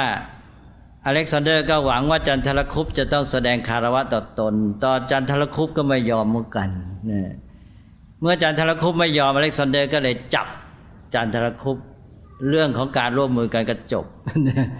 จับจันทรคุปต์แล้วต่อมาปรากฏว่าจันทรคุปต์หนีไปได้ฝ่ายพระเจ้าอเล็กซานเดอร์ก็คิดไปคิดมาในที่สุดแล้วก็หลักฐานฝ่ายหนึ่งว่าพวกทหารเนี่ยเบื่อหน่ายการสงครามพอรบมานักหนาแล้วเบื่อเหลือเกินแล้วก็อีกหลักฐานหนึ่งก็ว่าชักครามอำนาจของราชวงศ์นันทะที่มีอิทธิพลมากเหลือเกินในที่สุดก็เลยพระเจ้าอเล็กซานเดอร์ก็ถอยทัพกลับคือเลิกมาทัพไม่ใช่เรียกว่าถอยเรียกว่าเลิกทัพแล้วก็ตั้งพวกนายพลต่างๆเนี่ยปกครองดินแดนที่พระองค์ได้ตีได้ไว้ก็มีซีเลคัสเนี่ยปกครองแถบตะวันออกนี้ซึ่งขึ้นมาถึงแคว้นโยนกเลยคือบักเตรียดินแดนที่เป็นประเทศอัฟกานิสถานปัจจุบันรวมทั้งปากีสถานด้วยตอนนั้นอยู่ในแคว้นพวกนี้หมดคันธาระโยนกเลยเนี่ยกัมโพชะเลยจากเปอร์เซียมาเนี่ยตลอดหมดแล้วซีเลียคัสก็ยิ่งใหญ่เป็นกษัตริย์ยิ่งใหญ่มากก็เป็นนายพลของอเล็กซานเดอร์นั่นเองอันนี้เมื่อพระเจ้าอเล็กซานเดอร์กลับไปแล้วทางฝ่ายในอินเดียพระเจ้าจันทรคุปต์เนี่ยก็ได้สะสมกำลังริพลจนกระทั่งในที่สุดก็รบชนะกำจัดราชวงศ์นันทะลงได้พระเจ้าจันทรคุปต์ก็ได้ขึ้นครองอำนาจตั้งตัวเป็นกษัตริย์ทีนี้เบื้องหลังการที่จันทรคุปต์จะเป็นใหญ่เนี่ยที่จริงจันทรคุปต์นี่เป็นเด็กที่ยากจนนี่มีพราหมณ์คนหนึ่งชื่อจานักกยะหรืออีกชื่อหนึ่งว่าเกาติลยะเนี่ยเป็นปฏิปักษ์กับราชวงศ์นันทะพราหมณ์คนเนี้ยเป็นปราชญ์ที่ยิ่งใหญ่เป็นผู้เลี้ยงดูจันทรคุปต์ขึ้นมาเพื่อจะมาสู้กับราชวงศ์นันทะและยึดอำนาจราชวงศ์นันทะได้ในที่สุดจานักกยะนี่เป็นผู้เขียนตำรารัฐศาสตร์ของอินเดียเรียกว่านีติศาสตร์หรือราชนิติอะไรทำนองเนี้ยก็คือตำราก็เรียกกันว่าจานักกยะสัทธะนะตำราของจานักกยะว่าตรงๆหรือเกาติลยะเนี่ยอันนี้จานักกยะเนี่ยเป็นผู้อยู่เบื้องหลังจันทรคุปต์เป็นผู้วางแผนเป็นผู้จัดสรรการปกครองเมื่อพระเจ้าจันทรคุปต์ขึ้นครองอำนาจก็คือจานักกยะเนี่ยจัดระบบการปกครองนี่ระบบการปกครองจานักกยะเนี่ยเขาเทียบกันกับมาคิอาเวลลีที่เป็นรัฐบุรุษประเทศอิตาลีเป็นเจ้าทฤษฎีการเมืองซึ่งเป็นนักปฏิบัตินักรัฐศาสตร์ที่เป็นภาคปฏิบัติการใช้วิธีคล้ายๆกับจานักกยะคือมุ่งเพื่อความยิ่งใหญ่จะเล่ห์กลยังไงได้ให้สำเร็จกันแล้วกันก็เขาเทียบกันว่าของตะวันออกชมพูทวีปก็แบบเดียวกับของตะวันตกอันเนี้ยนิจานักกยะนี่ก็คือต้องการให้กษัตริย์เป็นผู้ที่ยิ่งใหญ่ที่สุดแล้วพยายามรบบุกครองดินแดนอื่นให้ได้มากที่สุดเป็นกษัตริย์ผู้ยิ่งใหญ่อันนี้เป็นแนวคิดของพราหมณ์ซึ่งแสดงออกในแนวคิดของจานักกยะตำราเขาก็จะออกมาเงี้ยก็จะต้องวางกลอุบายในการที่ว่าจะทำไงให้ กษัตริย์อื่นสู้เราไม่ได้นะใช่ว่าเอาให้ไอ้พวกดินแดนตรงนี้มันแตกกับไอ้ตรงนั้นนะแล้วก็ไปผูกมิตรกับศัตรูของแคว้นนั้นอะไรเงี้ยนี่ตัวอย่างวิธีการของพวกจานกยะเพราะนั้นจานทรคุปเนี่ยก็ยิ่งใหญ่ขึ้นมาด้วยวิธีการของจานกยศาสตร์เนี่ยนะจานกยะก็เป็นผู้จัดสรรการปกครองการแบ่งการปกครองการจัดเมืองอะไรต่างๆเหล่านี้หมดตอนนี้พอพระเจ้าจันทรคุปครองอำนาจต่อมาอีกไม่กี่ปีก็ยกทัพมาตีซิเลคัสสู้กันเพราะซิเลคัสครองแถบนี้ซิเลคัสต้องยอมยกแผ่นดินแถบแคว้นคันธาระนี้ให้แก่จันทรคุปนะจันทรคุปก็ได้ครองมาถึงแคว้นโยนกหมดเลยปากีสถานอัฟกานิสถานปัจจุบันก็อยู่ในแคว้นของอำนาจของพระเจ้าจันทรคุปนะพอจันทรคุปสิ้นไปราชโอรสชื่อพระเจ้าพินทุสารไม่ใช่พิมพิสารนะพิมพิสารนั้นยุคเก่ายุคพุทธกาลอันนี้พินทุสารโอรสพระเจ้าจันทรคุปก็ครองอำนาจต่อก็แผ่อำนาจลงมาทางใต้ลงมาทางแคว้นพวกแดนเขาเรียกทักษิณาบทเด็กกันปัจจุบันก็จะมาทางแดนทมิฬน่ะทางใต้ของอินเดียก็คือแดนทมิฬถ้าลงใต้มากๆนี้พินทุสารก็ลงมาทางใต้นี้ต่อมาพินทุสารสิ้นก็ขึ้นสู่ยุคพระเจ้าอโศกพระเจ้าอโศกก็ดำเนินนโยบายก็แน่นอนแนวคิดของจานกยะการปกครองการแผ่อำนาจแบบพราหมณ์อันนี้ปรากฏว่าพระเจ้าอโศกเนี่ยต่อมาก็หันมานับถือพุทธศาสนาพอนับถือแล้วก็ได้คงจะได้เรียนรู้แนวคิดว่าการปกครอง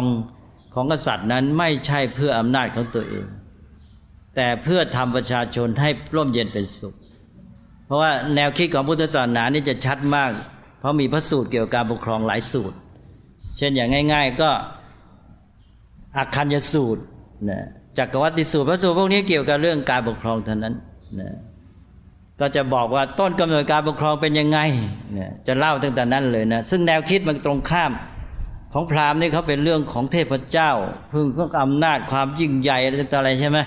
นะพระราชานี่ก็คือเหมือนกับเทพเจ้าในแผ่นดินใช่ไหมมีอำนาจคนจะต้องเคารพบูชาแล้วก็ต้องกษัตริย์ต่อกษัตริย์ก็ต้องมาแข่งอำนาจกันใครจะยิ่งใหญ่กว่ากันนี่แนวคิดของพุทธก็เริ่มมาตั้งแต่อักขัญญสูตรตั้งแต่ว่าสังคมมันวิวัฒนาการมาอย่างไรพุทธเจ้าก็ตรัสเล่าบอกว่าตั้งแต่ว่ามันมีโลกเกิดมาเริ่มมีคนเกิดขึ้นมาต่อมาคนมากขึ้นเนี่ยตอนแรกก็ไปเก็บเอาพวกพืชพันธุ์ที่มันสุกแล้วมันพร้อมแล้วก็มากินแต่ละมื้อละมื้อต่อมาก็มีคนสมองดีคิดว่าเราจะลำบากเดินไปเก็บทำไมเนี่ยก็เอามาเก็บไว้ที่บ้านเนี่ยแล้วนานๆก็ไปเอาทีหนึ่งนี้เพราะการที่เกิดการสะสมมันก็เลยต้องเอาทีละมากๆเพราะเอาทีละมากๆก็ต่อมาก็ทำให้เกิดการแบ่งเขตเกิดการแบ่งเขตขึ้นมาว่าใครจะได้เท่าไหนต่อมาก็มีคนโลภในเขตของตัวมันมีพืชพันธุ์อาหารผลผลิตน้อยก็เลยมองดูซ้ายขวาไม่มีใครก็ล่วงละเมิดเข้าไปในเขตคนโน้นไปหยิบมาไอ้เจ้าฝ่ายเจ้าของนั้นเห็นเข้าก็เลยทะเลาะกันเกิดตีกันมีการโกหกกันอะไรต่างๆมีความผิดความชั่วเกิดขึ้นนี่ท่านเล่ามานะก็เลยในที่สุดมีกรณีเกิดขึ้นมากๆพวกคนที่มีสมองดีเป็นคนผู้นำในชุมชนนั้นก็มาประชุมกันมาปรึกษากันว่าเวลานี้หมู่ชนของเราเนี่ยมันเสื่อมมันตกต่ำมีอาชญากรรมอะไรเกิดขึ้นมากเนี่ยเราจะแก้ไขอย่างไรดีก็ตกลงกันว่าเราควรจะมอบหมายเลือกคนผู้หนึ่งขึ้นมาที่มีบุคลิกลักษณะดีมีปัญญาดีเวลามีกรณีพิพาทเกิดขึ้นท่านผู้นี้จะได้มาพิจารณาตัดสินก็เลยตกลงกันว่าให้เลือกเอาคนที่มีบุคลิกลักษณะดีมีความสามารถมีสติปัญญาเนี่ยจะตัดสินความได้เนี่ยแล้วก็ตกลงกันขึ้นมาให้ทำหน้าที่นี้แล้วเพื่อให้ท่านผู้นี้ทำหน้าที่ได้โดยไม่ต้องวิตกกังวลความเป็นอยู่ก็มอบผลผลิตส่วนหนึ่งเนี่ยให้แก่ท่านผู้นี้ไปเลยนะท่านผู้นี้ไม่ต้องมาเที่ยวทำนาหากินอะไรกับเขาด้วย ท่านผู้นี้ก็ได้ทำหน้าที่นี้ในการที่ว่าดูแลตัดสินกรณีพิพาทต่างๆเฉพาะเหตุที่ว่าเป็นผู้ที่มหาชนได้เลือกตั้งขึ้นมาจึงเรียกว่ามหาสมมติย่อมาจากคำว่ามหาชนะสมมติสมมติแปลว่ายอมรับร่วมกันคำว่าสมมตินี่แปลว่ายอมรับร่วมกันเรามาเข้าใจผิดเป็นสมมติคือติ้งต่างว่างั้นนะคือสมมตินี่แปลว่ายอมรับร่วมกันคือคนตกลงกันว่าเอายังไงก็ถืออย่างนั้นนี่มหาชนสมมติก็คือผู้ที่มหาชนได้ตกลงกันยอมรับร่วมกันนี่เพราะนั้นราชาเกิดขึ้นหนึ่งเรียกว่ามหาสมมติคนที่มหาชนได้ยอมรับร่วมกันสองเรียกว่าราชาเพราะว่าได้คนได้มีกรณีพิพาททะเลาะกันมีความทุกข์ความอะไรท่านก็ตัดสินทำให้เขาเกิดความพึงพอใจเรียกว่าราชาราชาก็แปลตามศัพท์แล้วว่าผู้ทำให้คนเกิดความยินดีพอใจเนี่ยแล้วก็สามเพราะว่ามอบอำนาจให้เป็นใหญ่ในที่ดินที่ดินเขาเรียกว่าเขตแล้วก็ถ้าเป็นสันสกฤตเรียกว่าเกษตรเนี่ยเพราะให้เป็นใหญ่ในที่ดินเพื่อจะได้มีอำนาจในการตัดสินก็เลยเรียกว่ากษัตริย์เนี่ยแปลผู้เป็นใหญ่ในเกษตรเนี่ยก็เลยพระราชาเนี่ยก็ได้พระนามสามอย่างนี้ตามประวัติศาสตร์พุทธศาสนาที่พระพุทธเจ้าเล่าเองนะว่าเนี่ยเกิดขึ้นมาอย่างนี้แล้วก็เกิดวรรณะอื่นอย่างนั้นคือพระพุทธเจ้าตรัสนี้เพื่อจะล้มล้างแนวคิดของพราหมณ์ที่ว่าวรรณะสี่นั้นเกิดจากพระพรหมสร้างของเขานี่พระพรหมสร้างพราหมณ์นี่มาจากพระโอษฐ์ของพระพรหมกษัตริย์มาจากพระพาหาแขน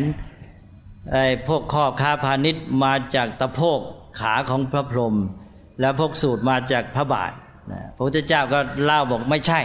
มันเกิดจากวิวัฒนาการสังคมอย่างนี้นะเช่นว่าราชาเกิดขึ้นอย่างนี้นะอันนี้ก็คือตัวเรื่องการกำเนิดของพระราชา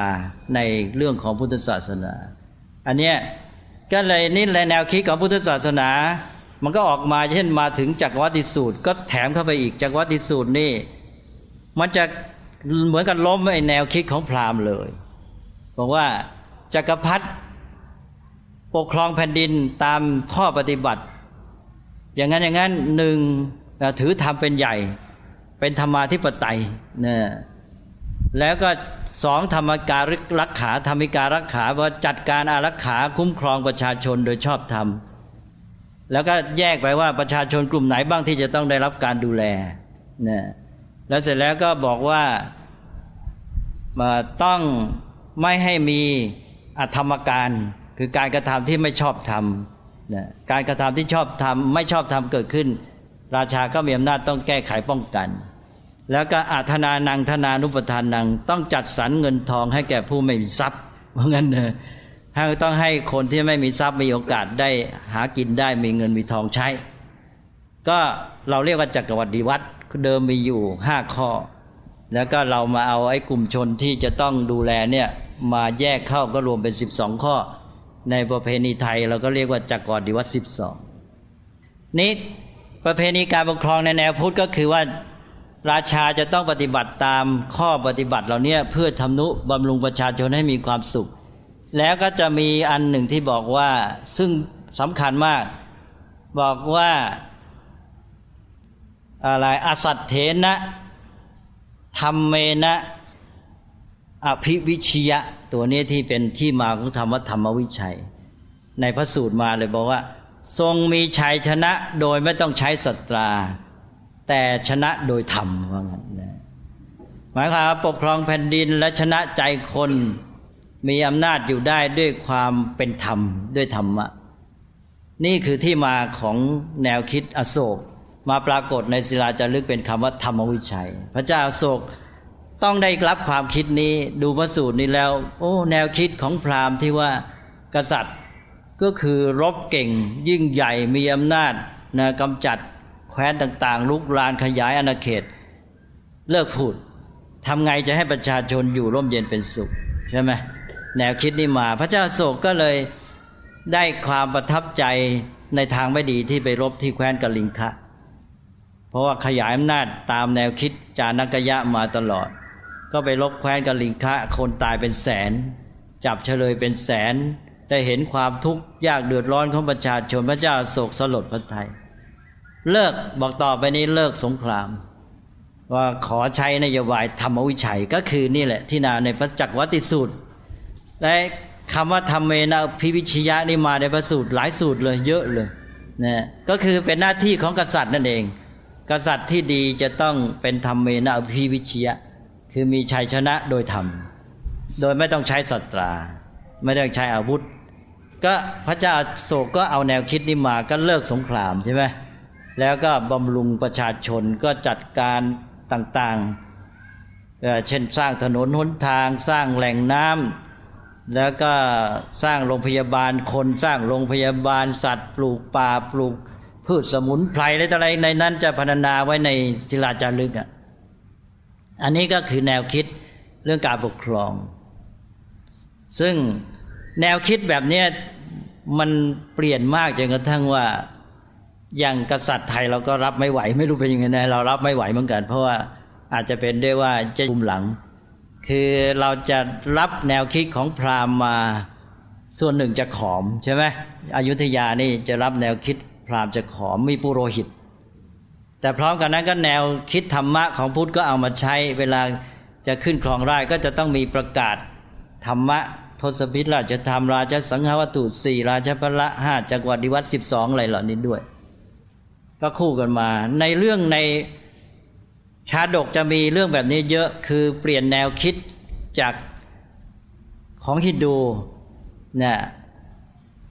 เช่นอย่างชาดกหนึ่งอาตมาจะเล่าให้ฟังนิดหนึ่งเดี๋ยวจะกินเวลาญาติโยมมากนะจะเห็นว่าแนวคิดพุทธศาสนาเป็นอย่างไรเช่นอย่างชาดกหนึ่งเนี่ยมีเรื่องว่ากษัตริย์แคว้นข้างเคียงต้องการจะขยายอาณาเขตยิ่งใหญ่ก็แนวคิดของฮินดูก็จะมาบุกรุกรานแคว้นนี้ก็ยกทัพมาพระเจ้าแผ่นดินองค์นี้คิดว่าถ้าหากเรารบประชาชนราษฎรจะต้องเดือดร้อนล้มตายขอตกลงว่าถ้ายอมให้เราเสียอำนาจคนเดียวแต่ไม่รบรานประชาชนเรายอมนะก็ทำงั้นจริงๆคือว่าพระเจ้าแผ่นดินองค์นี้ก็ยอมสละแผ่นดินให้เลยนะไม่ต้องรบยกแผ่นดินให้เลยแต่ขอให้ปกครองประชาชนอย่าให้มีความทุกข์ยากเดือดร้อนนะแล้วเสร็จแล้วฝ่ายกษัตริย์ตรงข้ามนั้นไม่ไว้ใจใช่ไหมกลัวว่านี่จะมีอุบายอะไรหรือเปล่าก็เลยต้องฆ่านะวิธีฆ่าของสมัยนั้นก็โหดพอดูแหละนะเขาก็ไปขุดหลุมฝังตัวให้โผล่แค่ตั้งแต่คอขึ้นมาให้ศีรษะโผล่อันนี้พวกนายทหารเจ้านายผู้ใหญ่ที่เป็นฝ่ายของกษัตริย์ที่ยกแผ่นดินให้เนี่ยก็ถูกจับหมดเพราะว่าไม่ไว้ใจนี่ใช่ไหมก็กำลังก็เอาไปใส่หลุมเลี้ยงแล้วก็กลบปิดแค่คอเนี่ยแล้วกลางคืนเนี่ยไอ้พวกหมาในพวกอะไรต่ออะไรมันจะมากินตายหมดนะนี่พอถึงกลางคืนก็พวกสุนัขป่าพวกอะไรต่ออะไรพวกนี้ก็มากันนี่พระเจ้าแผ่นดินองค์เนี้ยก็เป็นคนที่ปกติก็เป็นความเข้มแข็งมากนะมีกำลังแข็งแรงในทางกายด้วยแล้วก็มีสติปัญญาพระองค์ก็หาทางว่าทำไงจะรอดก็รอจ้องชิงไหวชิงพริบกับสุนัขว่างั้นเถอะนะอันนี้ก็สุนัขพอจะเข้ามาจะงับพระองค์ก็งับมันก่อนนะงับด้วยความแข็งแรงของพระองค์เนี่ยไอ้เจ้าสุนัขเมื่อมันถูกงับเนี่ยมันก็ดิ้นเมื่อมันดิ้นมันก็ตะกุยดินใช่ไหมตะกุยดินในดินที่กลบไว้มันก็หลวมลงไปจนกระทั่งในที่สุดพระองค์ก็จะค่อยๆตะกายขึ้นมาได้พระเจ้าแผ่นดินองค์นี้ก็เลยหลุดมาได้นะด้วยการสู้กับสุนัขพอขึ้นมาได้พระองค์ก็ไปช่วยพวกพระราชบริพารขึ้นมาแล้วพระองค์ก็วางแผนอย่างดีก็กลับเข้าไปในวังเพราะว่าวังนั้นฝ่ายกษัตริย์ฝ่ายตรงข้ามนั้นก็กำลังประมาทเพราะตัวเองชนะแล้วก็ฝ่ายนั้นตายแน่ๆอยู่แล้วเนี่ยก็เลยไม่ได้ดูแลระวังอย่างดีพระองค์ก็เข้าไปจนถึงตัวเลยแล้วก็ไปพูดจากันหมายความว่าท่านอยู่ในเงื้อมมือข้าพเจ้าแล้วตอนนี้จะฆ่าก็ตายแต่ก็ไม่ต้องการเบียดเบียนก็เจรจากันโดยดี กษัตริย์องค์นั้นก็เลยขอยกแผ่นดินคืนถวายนะแล้วก็กลับก็เรื่องก็จบคือนี่มันเป็นเรื่องของการแสดงแนวคิดพุทธศาสนาแบบนี้จะมีเยอะถ้าเราดูชาดกนะคือชาดกเนี่ยจะให้คติตั้งแต่เรื่องของชีวิตคนสามัญจริยธรรมในชีวิตประจำวันจนกระทั่งถึงการบ้านการเมืองการปกครองแนวคิดพุทธแบบนี้คือแนวคิดที่เรียกว่าไม่เบียดเบียนเนี่ยคือจะทำยังไงให้คนได้อยู่ร่วมกันตั้งแต่ระดับบุคคลไปจนถึงบ้านเมืองประเทศชาติเนี่ยให้อยู่กันได้ดีได้จนกระทั่งว่ามันก็จะได้คติว่าคนที่ยิ่งจะเอาชนะด้วยการไม่เบียดเบียนนี้ยิ่งต้องมีความสามารถมากเป็นพิเศษกับคนปกติใช่ไหมมันยากมากเหลือเกินอันนี้มันก็เป็นคติสอนใจก็นี่ก็เป็นตัวอย่างอย่างนี้ก็แล้วแต่นี่อาตมาเล่าให้ฟังนะนี่คือแนวคิดของพุทธศาสนาแม้แต่เรื่องรามเกียรติ์รามเกินเนี่ยไม่ใช่แนวคิดพุทธนะขอฝากไว้ก่อนจบรามเกียรติ์ก็ดีรามเกียรติ์นี่เป็นคำไทยนะของอินเดียเขาเรียกรามายณะแล้วก็มหาภารตะก็ดีเนี่ยในคัมภีร์พุทธศาสนาเรียกว่าเรื่องเพ้อเจ้อเต็มไปหมดเลยคือในเรื่องพุทธศาสนาเมื่อท่านพูดถึงสัมผัสปลาปะถ้อยคำเพ้อเจ้อเป็นอย่างไรนะถ้าจะยกตัวอย่างรามายณะมหาภารตะเนี่ยคือในทางพุทธศาสนาถือเป็นเรื่องเพ้อเจ้อเหลวไหลว่าไงเชิญมันมีการแย่งชิงทรัพยากรเกิดขึ้นระหว่างภาคประชาชนกับภาครัฐอยากให้อาจารย์ฝากธรรมะให้กับทุกฝ่ายที่กำลังอยู่ในภาวะร้อนแรงด้วยกันทั้งคู่นะคะไม่ว่าจะเป็นรัฐบาลการไฟฟ้าแล้วก็ชาวปากมูลค่ะคืออาตมาก็ไม่ทราบรายละเอียดพูดได้แต่หลักการนะหลักการนี่พระพูดได้ตลอดเวลาเขาไม่ไปยุ่งกับคน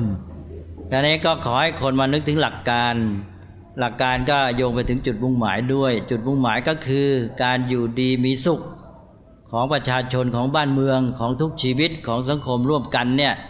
ทำไงเราจะอยู่ดีเราต้องเอาอันนี้เป็นจุดหมายไว้ก่อนจุดหมายนี้ต้องอยู่ในใจของทุกคนแล้วก็ไม่เห็นแต่แก่ตัวนี่ถ้าจะมุ่งจะเอาประโยชน์ของตัวคือพอดียุคนี้มันเป็นยุคที่คนมุ่งผลประโยชน์ของตัวด้วยมันก็ทำให้แนวคิดมันมาสนองวิธีการก็คือว่าทำไงจะแย่งชิงกันได้ให้ผลประโยชน์มาอยู่กับตัวให้ตัวได้บรรลุผลประโยชน์ของตนได้สำเร็จอันนี้เมื่อแนวคิดอย่างนี้มันครอบงำคนมันก็ทำให้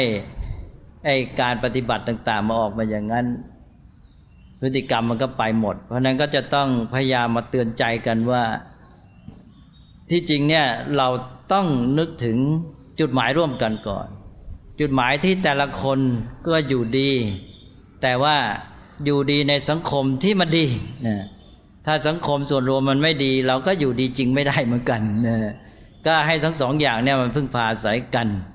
ทีนี้ว่าส่วนรวมเนี่ยมันก็มีหลายระดับตั้งแต่หมู่บ้านชุมชนตำบลอำเภอจังหวัดไปจนกระทั่งถึงประเทศชาติจนกระทั่งถึงทั้งโลกแล้วทำไงจะให้ผลประโยชน์ทุกระดับเนี่ยมันมาสอดคล้องกันนะอันนี้เราก็ต้องมาคิดก็ต้องตั้งไว้ก่อนแหละไอ้โดยรายละเอียดก็ไปว่ากันอีกทีแต่ว่าต้องตั้งจุดหมายที่มันชัดว่าเรามุ่งเพื่อประโยชน์ส่วนรวมร่วมกัน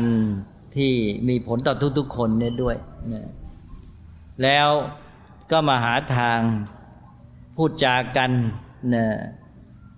มาแสวงหาวิธีการที่มันเป็นธรรมชอบธรรมแล้วก็เป็นไปโดยทางสันติ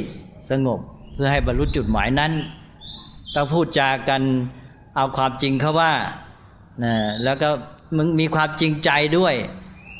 แล้วก็ย้ำบ่อยๆว่าต้องเปิดใจด้วยนะเปิดใจต่อกันนะไม่ใช่เอาแต่ใจตัวแล้วก็ไม่ใช่เอาแต่ผลประโยชน์ของตัวฝ่ายเดียว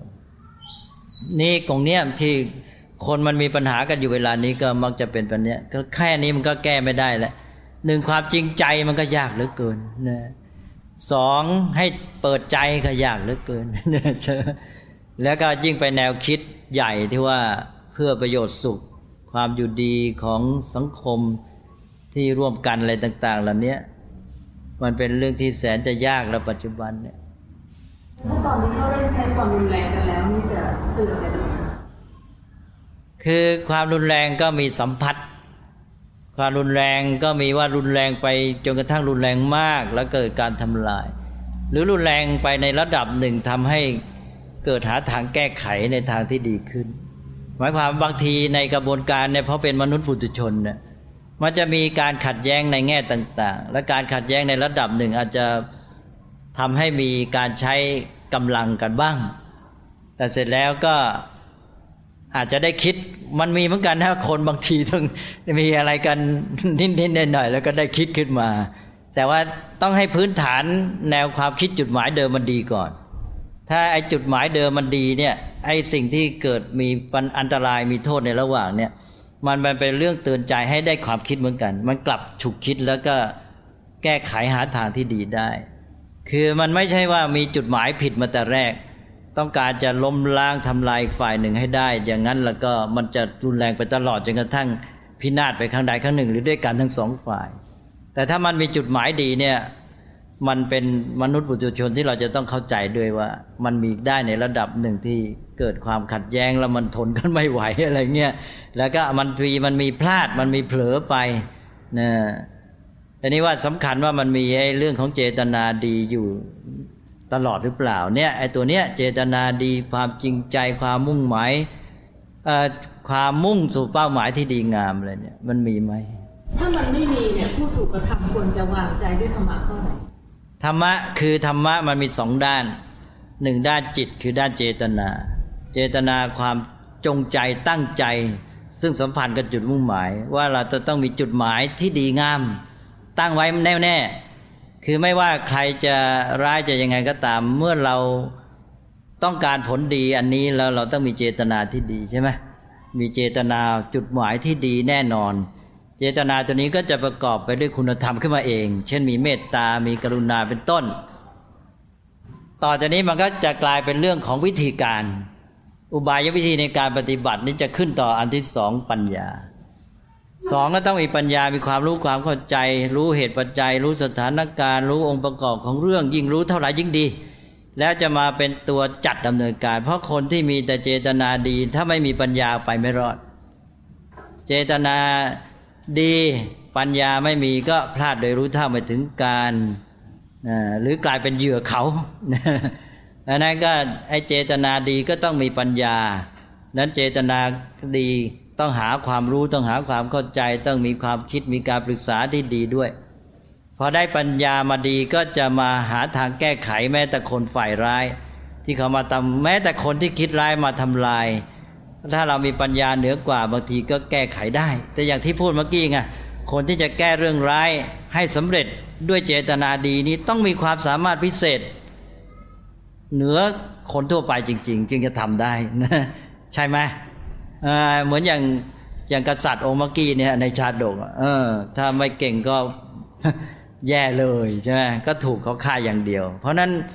การมีเมตตาอย่างเดียวไม่พอต้องมีปัญญาเพราะนั้นสองอันนี้ต้องคู่กันคือเจตนาประกอบด้วยเมตตาแล้วก็ปัญญาความรู้ความเข้าใจปัญญาเป็นตัวที่จะทำให้จัดสรรดำเนินการได้สำเร็จ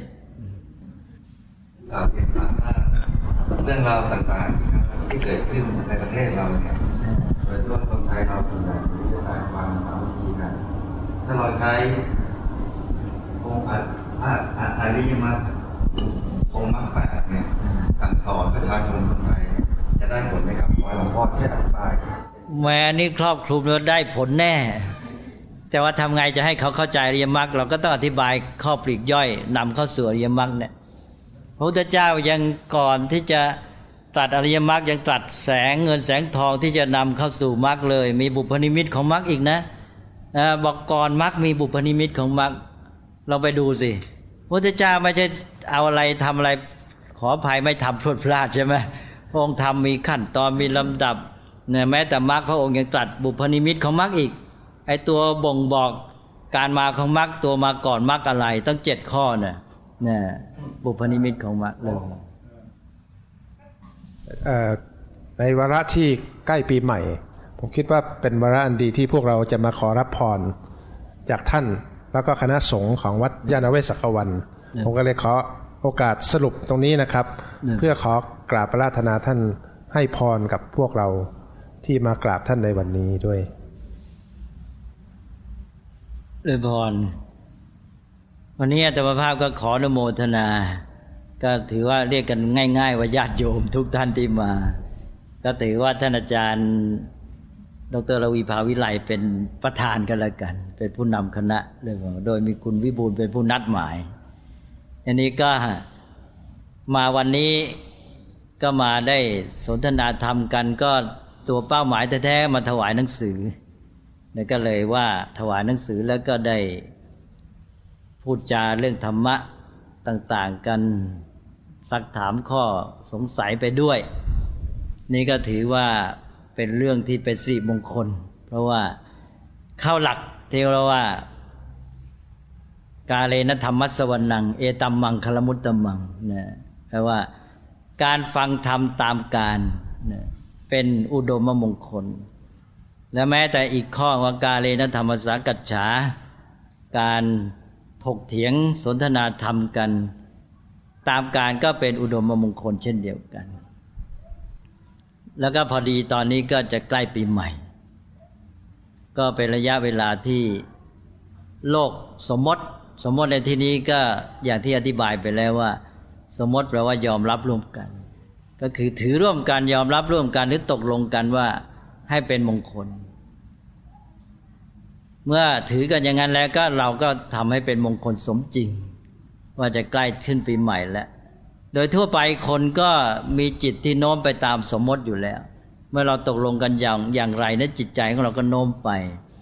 จะแน่สมมติว่าเป็นเวลาของความสนุกสนานบันเทิงคนก็สนุกสนานทำตามนั้นแต่ว่าทำตามนั้นภายนอกพฤติกรรมก็อย่างควรจะมีภายในด้วยก็คือจิตใจคนไม่ใช่แค่ว่าไปกับความสนุกสนานบันเทิงก็ต้องให้สดชื่นร่าเริงเบิกบานผ่องใสอันนี้สำคัญเพราะว่าในที่สุดแล้วมันก็มาอยู่ที่ใจถ้าหากว่าข้างนอกสนุกสนานบันเทิงแต่ข้างในจิตใจวุ่นวายสับสนมันก็ไม่ได้ความสุขที่แท้จริงเราต้องการให้ปีใหม่เป็นเวลาดีเป็นเวลาแห่งความสุขเราก็ต้องให้สุขทั้งหมดสุขทั้งนอกสุขทั้งในสุขนอกแล้วไม่พอเราก็สุขในใจด้วยความสุขด้านหนึ่งที่ง่ายๆที่สุดมองเห็นก็คือความสุขทางวัตถุอาจจะได้รับประทานอาหารกันได้ฉลองวันปีใหม่กันแล้วก็บางท่านก็อาจจะเลยไปสุราเมรัยตามบางคนเขาเรียกว่าตามระเบียบแต่ที่จริงก็ไม่ทราบมีระเบียบไหนก็เรียกว่าเป็นตามระเบียบว่าต้องรับประทานเหล้ายาปลาปิ้งอันนี้ก็แล้วแต่ละเป็นเรื่องชาวบ้านแต่ว่ายังไงก็ตามก็เรื่องความสุขทางวัตถุอย่าให้ทำลายความสุขอื่นเพราะเราไม่ได้มีแค่ความสุขทางวัตถุนี้ความสุขทางวัตถุต่อมาก็ความสุขในสังคมความสุขทางสังคมก็คือความสุขในเรื่องไมตรีจิตมิตรภาพความที่มีความปรารถนาดีต่อกันเพราะนั้นเดิมเนี่ยเขากำหนดกันไว้แล้วว่าให้เราอวยชัยให้พรการส่งความสุขต่อกันก็เพราะคิดดีแล้วว่าให้มีความสุขทางสังคมก็คือมีความสัมพันธ์ที่ดีต่อกันนอกจากว่าจะมาสนุกสนานด้วยกันแล้วก็เลยจะต้องคำนึงถึงความสุขของผู้ที่เราไปเกี่ยวข้องเนี่ยว่าที่จริงเนี่ยก็เพื่อความสุขด้วยไมตรีจิตมิตรภาพความมีเมตตาตั้งแต่ในครอบครัวเป็นต้นไปคุณพ่อคุณแม่กับลูกก็ให้มีความสุขแสดงความรักความปรารถนาดีต่อกันในโอกาสปีใหม่เนี่ยแสดงน้ำใจต่อกันเนี่ยให้มีความสุขในทางสังคมดังนั้นความสุขทางวัตถุนั้นอย่าให้ทำลายความสุขทางสังคมจะมีต้องสนับสนุนความสุขทางสังคมนี้คือความสุขทางด้านไมตรีจิตมิตรภาพให้เวลาของปีใหม่นี้เป็นเวลาที่ส่งเสริมไมตรีจิตมิตรภาพความเป็นมิตรยิ่งขึ้นแสดงน้ำใจกันมากขึ้นต่อจากนั้นก็ความสุขที่เราจะมีทางวัตถุก็ตามทางด้านสังคมก็ตามเนี่ยเราอยู่ในแวดล้อมของธรรมชาติเราจะต้องทำให้สิ่งรอบตัวเราธรรมชาติต่างๆเนี่ยดูสวยสดงดงาม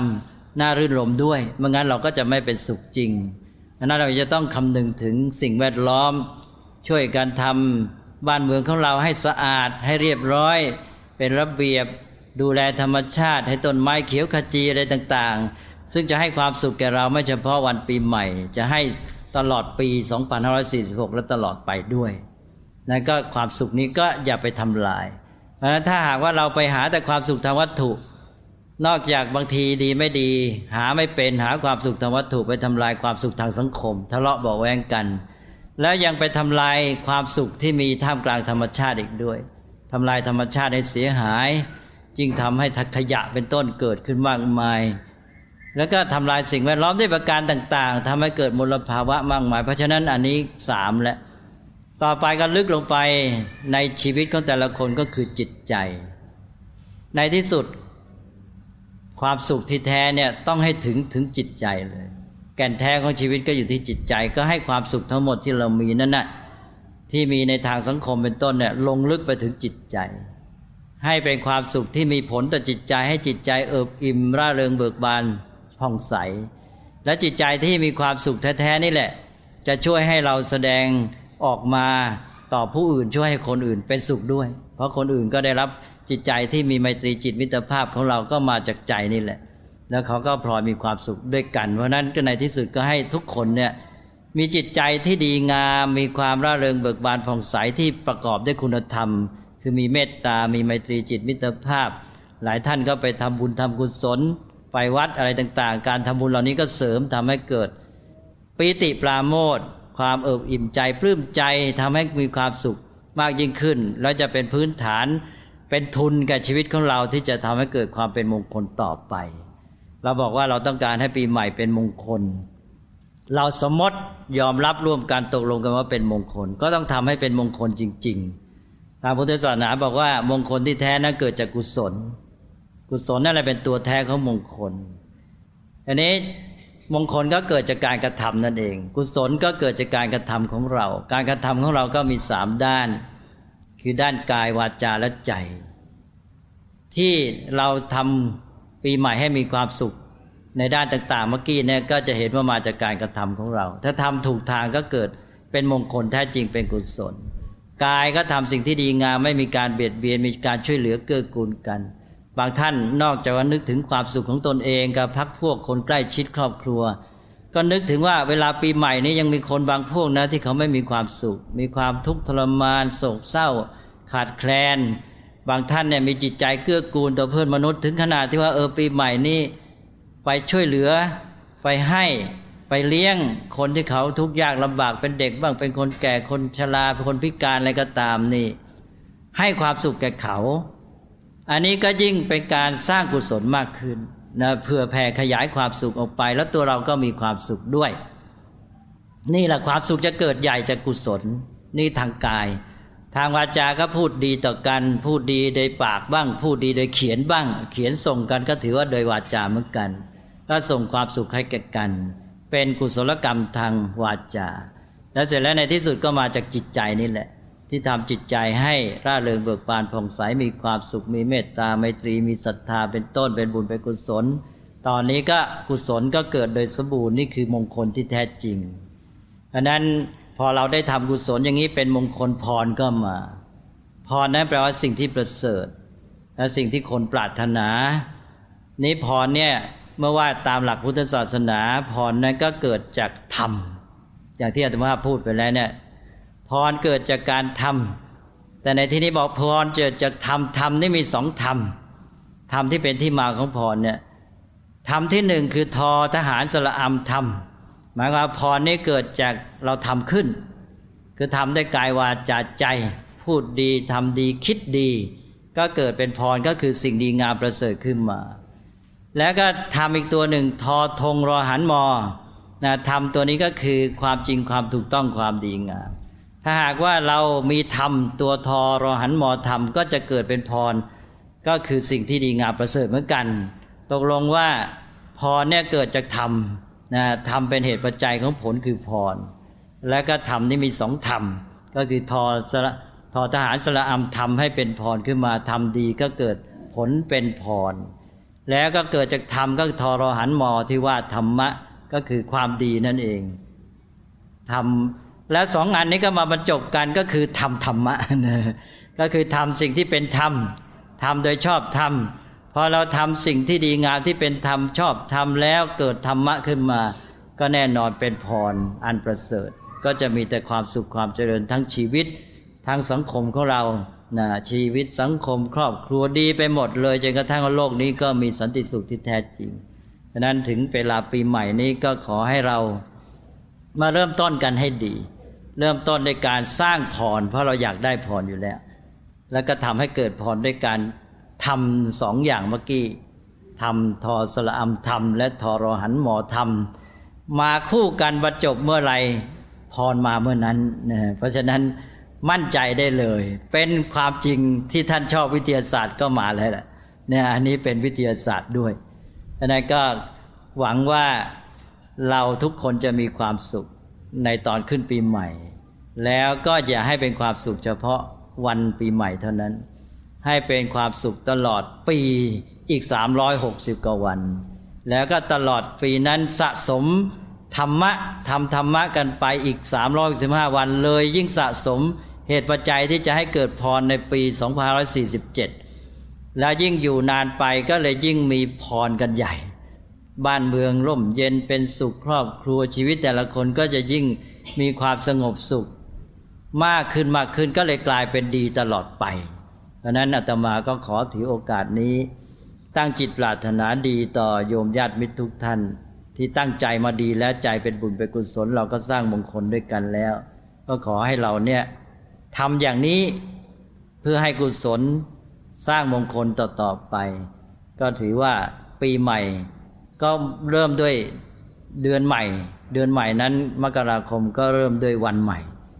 พอวันที่1มกราคมก็ได้ทั้งวันใหม่เดือนใหม่ปีใหม่ครบสมบูรณ์ก็ทำให้จิตใจของเราใหม่มีจิตใจที่สดใสร่าเริงมีจิตใจที่สะอาดบริสุทธิ์เพราะความสดใสที่แท้ต้องมาจากความสะอาดพอสะอาดสดใสร่าเริงเบิกบานก็มีความสุขแล้วก็ขอให้เรานำเอาจิตใจที่ดีงามเนี้ยมาสร้างสรรค์ทำความดีงามต่อไปเพื่อให้ชีวิตครอบครัวสังคมประเทศชาติและโลกนี้เจริญงอกงามด้วยสิริมงคลเป็นพรต่อไปขออาราธนาคุณพระรัตนตรัยอวยชัยให้พรอภิบาลรักษาให้ทุกท่านเจริญด้วยจตุรพิทพรชัยมีความสุขกายใจครอบครัวชุมชนประเทศชาติแผ่ความสุขนี้ออกไปจนกระทั่งทั่วโลกให้กว้างขวางยิ่งขึ้นขอให้ทุกท่านมีความเจริญงอกงามก้าวหน้าประสบความสำเร็จในสิ่งที่มุ่งหมายและร่มเย็นงอกงามในพระธรรมของพระสัมมาสัมพุทธเจ้าตลอดปีใหม่2546และตลอดไปทุกเมื่อเทอญ